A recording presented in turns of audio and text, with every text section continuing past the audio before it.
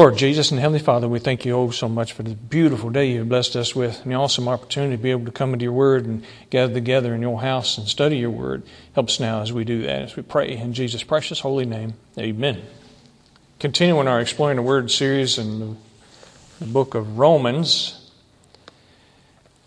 we've done chapter 1, and near the end of chapter 1 there, we see a description of ungodly people, those that have willingly denied God and have gone fully into their sinful ways. As he describes them in verse 29, being filled with all unrighteousness, fornication, wickedness, covetousness, maliciousness, full of envy, murder, debate, deceit, malignity, whisperers, backbiters, haters of God, despiteful, proud, boasters, inventors of evil things, disobedient to parents, without understanding, covenant breakers, without natural affection, implacable, unmerciful, who knowing the judgment of God, that they which commit such things are worthy of death, not only do the same, but have pleasure in them that do them. Speaking of the attitude of the evil out there. And we definitely see a lot of that on display today. And then rolling right into chapter 2, once again we'll cover these first few verses because it's so important to keep all this flowing together. The critical part is to know that we as born-again Christians that have been enlightened by God, filled with the Holy Ghost, when we go out and we see some of this kind of behavior and we see others with these attitudes and doing these things, we have to have the right attitude ourselves. We have to have the right emotional response to it. We can anger or be angry about it, but not to sin. We can hate the sin, but not the sinner. And definitely not to cast condemnation upon them or judgment upon them in a form of condemnation, as he gets into in chapter 2. Therefore, thou art inexcusable, O man. Now he's speaking to the Christians. Whosoever thou art that judgest, for wherein thou judgest another, thou condemnest thyself. For thou that judgest doest the same things. Same things might not be the exact same kind of sin, but in general you are sinning when you have such hatred for somebody, for their sins, then you go right into the same category of being a sinner. But we are sure that the judgment of God is according to truth against them that commit such things. We know that the Lord's going to judge everybody, so we don't have to judge other people in that condemning way. And thinkest thou this, O man, that judgest them which do such things, and doest the same, that thou shalt escape the judgment of God? Or despisest thou the riches of his goodness, and forbearance, and long-suffering, not knowing that the goodness of God leadeth thee to repentance? Like, we were sinners. He patiently awaited for us to come to him. He didn't take us out in the midst of our sins. Then we should understand that the mercy and grace that he poured upon us is available for even those out there that are far worse in our ideas or opinions than we ourselves. But we have all been a bunch of filthy sinners.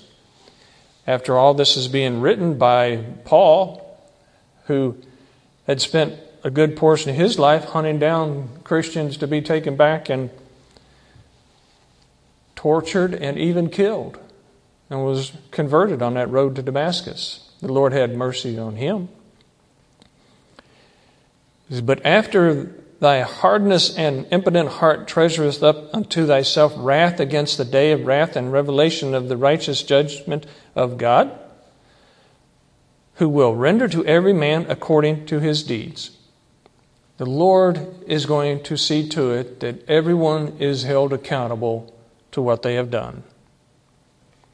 To them who be patient, continuance in well-doing, seek for glory and honor and immortality, eternal life.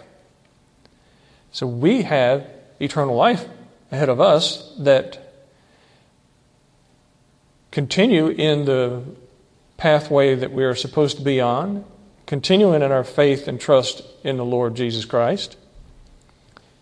Reads, but unto them that are contentious and do not obey the truth, but obey unrighteousness, indignation and wrath. That's what they have ahead of them. That wrath of God. Tribulation and anguish upon every soul of man that doeth evil, of the Jew first and also of the Gentile. But glory, honor, and peace to every man that worketh good, to the Jew first and also to the Gentile. For there is no respect of persons with God. Point out here to them, doesn't matter whether you're Jew or Gentile, we're all going to be judged equally in the eyes of God, righteous or unrighteous. Everyone's going to be held accountable. For as many as have sinned without law shall also perish without law, and as many as have sinned in the law shall be judged by the law. Now, speaking of the law here, is speaking of the recorded writings that the Jews had. At this time, they had primarily what they called the Septuagint, which was the Old Testament. And they had what they call the law, all the statutes, ordinances, and commandments of the Old Testament. And then when the Lord fulfilled all that, gave the two great commandments, to love God with all your existence, to love others as yourselves, and then that fulfills the Old Testament covenants and statutes that we're looking forward to the coming of Jesus Christ. So he's speaking of here is you have those that have been exposed to the written and recorded will of the Lord, and then versus those who have not been exposed to that written, recorded books that they had to study. Verse 13. For not the hearers of the law are just before God, but the doers of the law shall be justified. For when the Gentiles which have not the law do by nature the things contained in the law, these having not the law are a law unto themselves, which show the work of the law written in their hearts, their conscience also bearing witness, and their thoughts the meanwhile accusing or else excusing one another. This conscience here is actually the influence of the Holy Ghost on everybody on the planet. The Holy Ghost can teach people even if they don't have the Word of God. In this case, he's speaking of the law. The peoples that were the Gentiles, the Lord was still able to work with them in their hearts, because it says written in their hearts, their conscience, and communicate to them what was acceptable and what was unacceptable as far as treatment of others. And those that were holy in such a way that were loving others in that way that's being accounted for. They are going to reap the benefits of that. Let's read this parentheses. This section 13 through 15 is in parentheses because it's emphasizing a point within the account. It reads, for not the hearers of the law are just before God, the hearers of the written recorded law, but the doers of the law shall be justified. Justified means accounted to their salvation, accounted innocent. For when the Gentiles, which have not the law, they weren't able to go back and study the Septuagint or any of the Dead Sea Scrolls or any of the other ancient writings, do by nature the things contained in the law, these having not the law are a law unto themselves, which show the work of the law written in their hearts, their conscience also bearing witness, and their thoughts the meanwhile accusing or else excusing one another. So when the Lord established organized civilization, because he's the one that put all that into play, and put within the hearts of those that were lifted up as leaders what was right, what was wrong, what to do and what not to do. Even if they had not received the law that the Jews had, they were still being communicated to by way of the Holy Ghost, by way of what was written in their hearts and the conscience in their mind. That comes from the Lord. Verse 16, in the day when God shall judge the secrets of men by Jesus Christ according to my gospel, behold, thou art called a Jew and restest in the law and makest thy boast of God, and knowest his will and approvest the things that are more excellent, being instructed out of the law, and art confident that thou thyself art a guide of the blind, a light of them which are in the darkness, an instructor of the foolish, a teacher of babes, which hast the form of knowledge and of the truth of the law. Speaking of those that have been given the law, to be able to be exposed to that, to study that, and then in turn share it with others. Instructors, pastors, leaders of any sort, whether it's a spiritual leader of the family or of a group or of a nation. Reads, thou therefore which teachest another, teachest thou not thyself? Letting us know that when you study it to the point where you're able to teach it to someone else, you are learning it and teaching yourself in the process. Thou that preachest a man should not steal, dost thou steal? Like, practice what you preach. Thou that sayest a man should not commit adultery, doest thou commit adultery? Thou that abhorrest idols, dost thou commit sacrilege? Thou that makest thy boast of the law, through breaking the law, dishonorest thou God. For the name of God is blasphemed among the Gentiles through you, as it is written. So, someone who professes themselves to be a godly person and then going about doing ungodly things creates a form of blasphemy against God. Because the other people out there that are seeing that, and then they say that if that's what Christians are like, I don't want to be a Christian. I think it was Gandhi that said to one of the missionaries that came, if it weren't for Christians, I would be a Christian. I don't know if that's paraphrase or if it's anywhere close to what he said. Of course, he was speaking in Hindi, not in English. But the Christians that he was exposed to back then, when the missionaries were coming to see him, one in particular had came and had ministered to him, and he'd come close to being a Christian and said, I'll be back to further assist you and teach you. And he never did go back. And then others came later, and looking at the testimony of other Christians that he had seen and exposed to, saying, I don't want to be like that bunch. You know, they tell you something and they don't do it. They don't follow through. They're not practicing what they preach. So that's what he's speaking of here. When you go about presenting yourself as a Christian, you better follow through with it. Verse 25. For circumcision verily profiteth, if thou keep the law.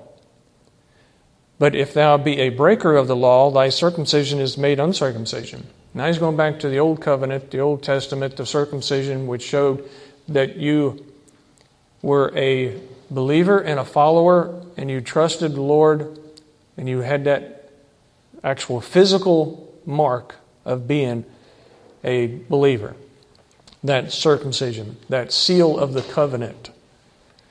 Because therefore, if the uncircumcision keep the righteousness of the law, shall not his uncircumcision be counted for circumcision? It's like the Gentiles out there that hadn't been physically circumcised. If they're keeping the law, then they're accounted for as being keeping the law, whether they have the physical symbol of such or not. And shall not uncircumcision, which is by nature, if it fulfill the law, judge thee, who by the letter of circumcision doeth transgress the law? For he is not a Jew, which is one outwardly, or the physical condition, neither is that circumcision which is outward in the flesh. But he is a Jew, which is one inwardly, and circumcision is that of the heart in the Spirit, and not in the letter, whose praise is not of men, but of God. That cutting away that was done in the physical form was representational and looking forward to the cutting away of the flesh in the desires of the flesh. Cutting away, and as it says, mortifying the flesh. Killing that away, taking that away, and letting the Spirit come forward. All right, rolled right on into chapter 3. What advantage then hath the Jew, or what profit is there in circumcision? Much every way, chiefly because that unto them were committed the oracles of God. Like they were blessed by having the writings, the records, the prophecies, the Psalms, the history, all that they had to be able to study. They were blessed by that. That's the oracles of God he's saying here. For what if some did not believe? Shall their unbelief make the faith of God without effect? God forbid. If you say that you're going to live however you want and you're going to get away with it because you don't believe that there's a God, and try to say, okay, since I don't believe in Him, then I don't have to be accountable to Him. It don't work that way. Just because you choose not to believe in Him doesn't mean you're going to be given a free pass. You can't go up there at the judgment day and say, well, I didn't believe in you, therefore none of this matters. Nah, don't work. So for what if some did not believe? Shall their unbelief make the faith of God without effect? God forbid. Yea, let God be true, but every man a liar, as it is written, that thou mightest be justified in thy sayings, and mightest overcome when thou art judged. But if our unrighteousness commend the righteous of God, what shall we say? Is God unrighteous who taketh vengeance? I speak as a man. God forbid. For then how shall God judge the world? People say that they don't want to believe in God because they don't believe in accountability, and therefore there shouldn't be any accountability because God's a God of love, and He's not going to let anybody go to hell because He's a God of love. Then they're trying to make void the power and authority of God and His judgment. For if the truth of God hath more abounded through my lie unto His glory, why yet am I also judged as a sinner? And not rather as we be slanderously reported, and as some affirm that we say, let us do evil that good may come, whom damnation is just. What then? Are we better than they? No, in no wise, for we have before proved, both Jews and Gentiles, that they are all under sin. As it is written, there is none righteous, no, not one. There is none that understandeth, there is none that seeketh after God.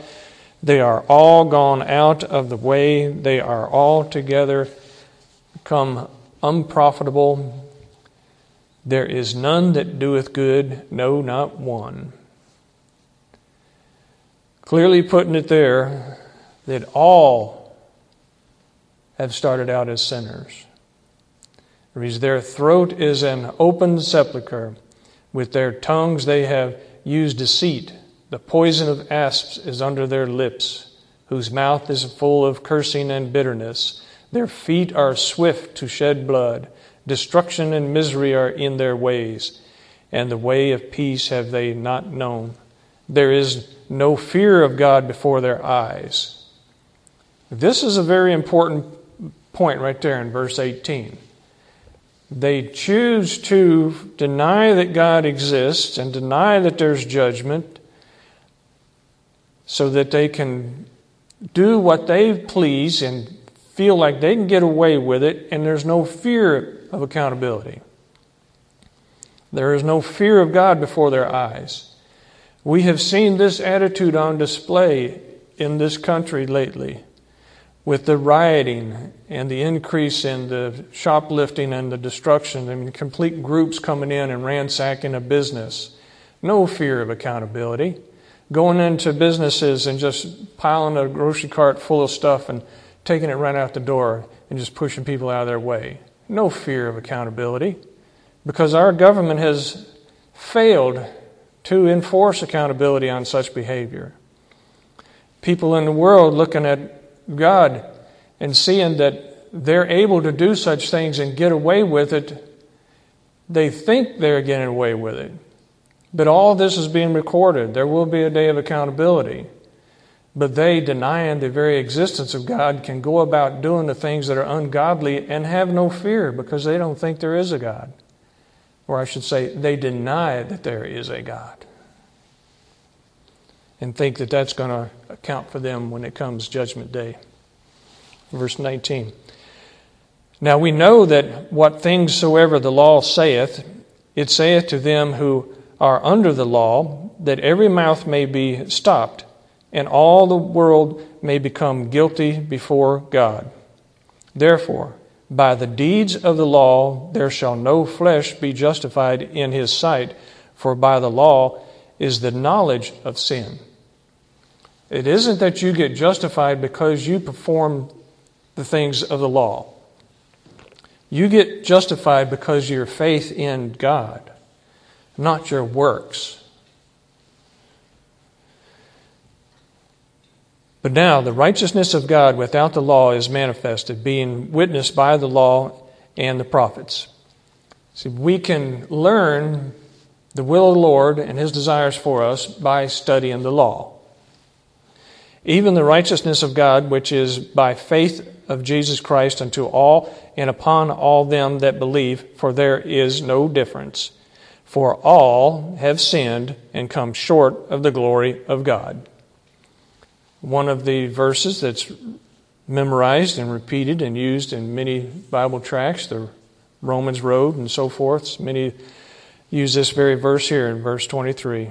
Romans 3:23. For all have sinned and come short of the glory of God. All, whether Jew or Gentile. All, everybody that comes in the world. Being justified freely by His grace through the redemption that is in Christ Jesus. See, we're justified by Jesus Christ and His grace, not by our obedience to the law. Whom God hath set forth to be a propitiation, that's payment for our sins, through faith in His blood, to declare His righteousness for the remission of sins that are past through the forbearance of God. To declare, I say at this time, His righteousness. Notice, His righteousness, not our righteousness. We are washed in His righteous blood. It isn't that we become righteous because we do such wonderful things for the Lord. No. To declare, I say at this time, His righteousness, that He might be just and the justifier of him which believeth in Jesus. Where is boasting then? Like, how can you brag about gaining salvation? Where can you boast about being such an obedient person to the law? Where is boasting then? It is excluded. By what law? Of works? Nay, but by the law of faith. We are justified by the law of faith, by faith in the finished work of Jesus Christ. Therefore, we conclude, a man is justified by faith without the deeds of the law. That is another key point there. Justified by our faith in the finished work of Jesus Christ, not justified by our works. You cannot work your way to heaven. You cannot work your way to retain your salvation either, which many believe you have to. Verse 29. Is He the God of the Jews only? Is He not also of the Gentiles? Yes, of the Gentiles also. Seeing it is one God, which shall justify the circumcision by faith and uncircumcision through faith. Do we then make void the law through faith? God forbid. Yea, we establish the law. It isn't that we make the law void. It's that we establish it. We fulfill it by the finished work of Jesus Christ, who fulfilled the law.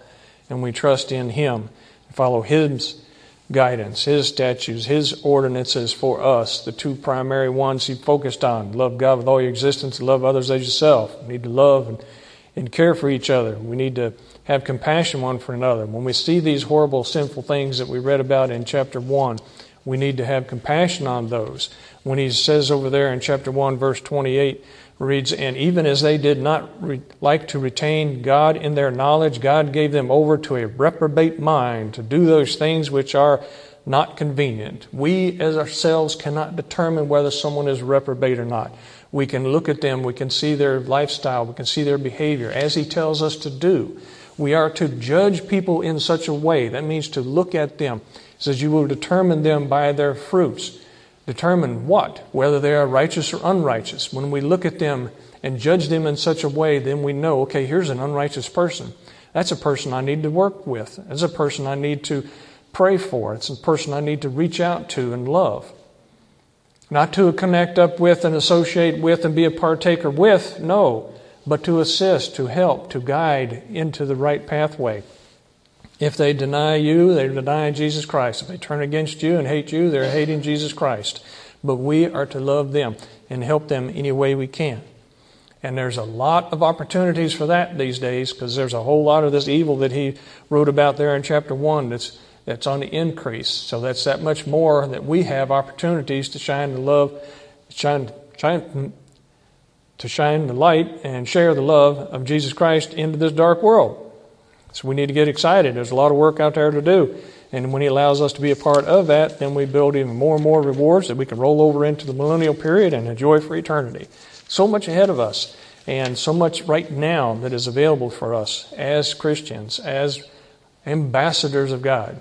And we got to all know we all started out the same point as being filthy sinners. And then we, by the grace of God that have trusted in the finished work of Jesus Christ, are now part of His family. And in doing so, we need to represent Him everywhere that we go. And to have that grace and that mercy and that love poured upon us so much that then we in turn share that with the rest of the world out there that truly need it today. Let's pray. Lord Jesus and Heavenly Father, we thank You oh so much for the grace and mercy You've poured upon us.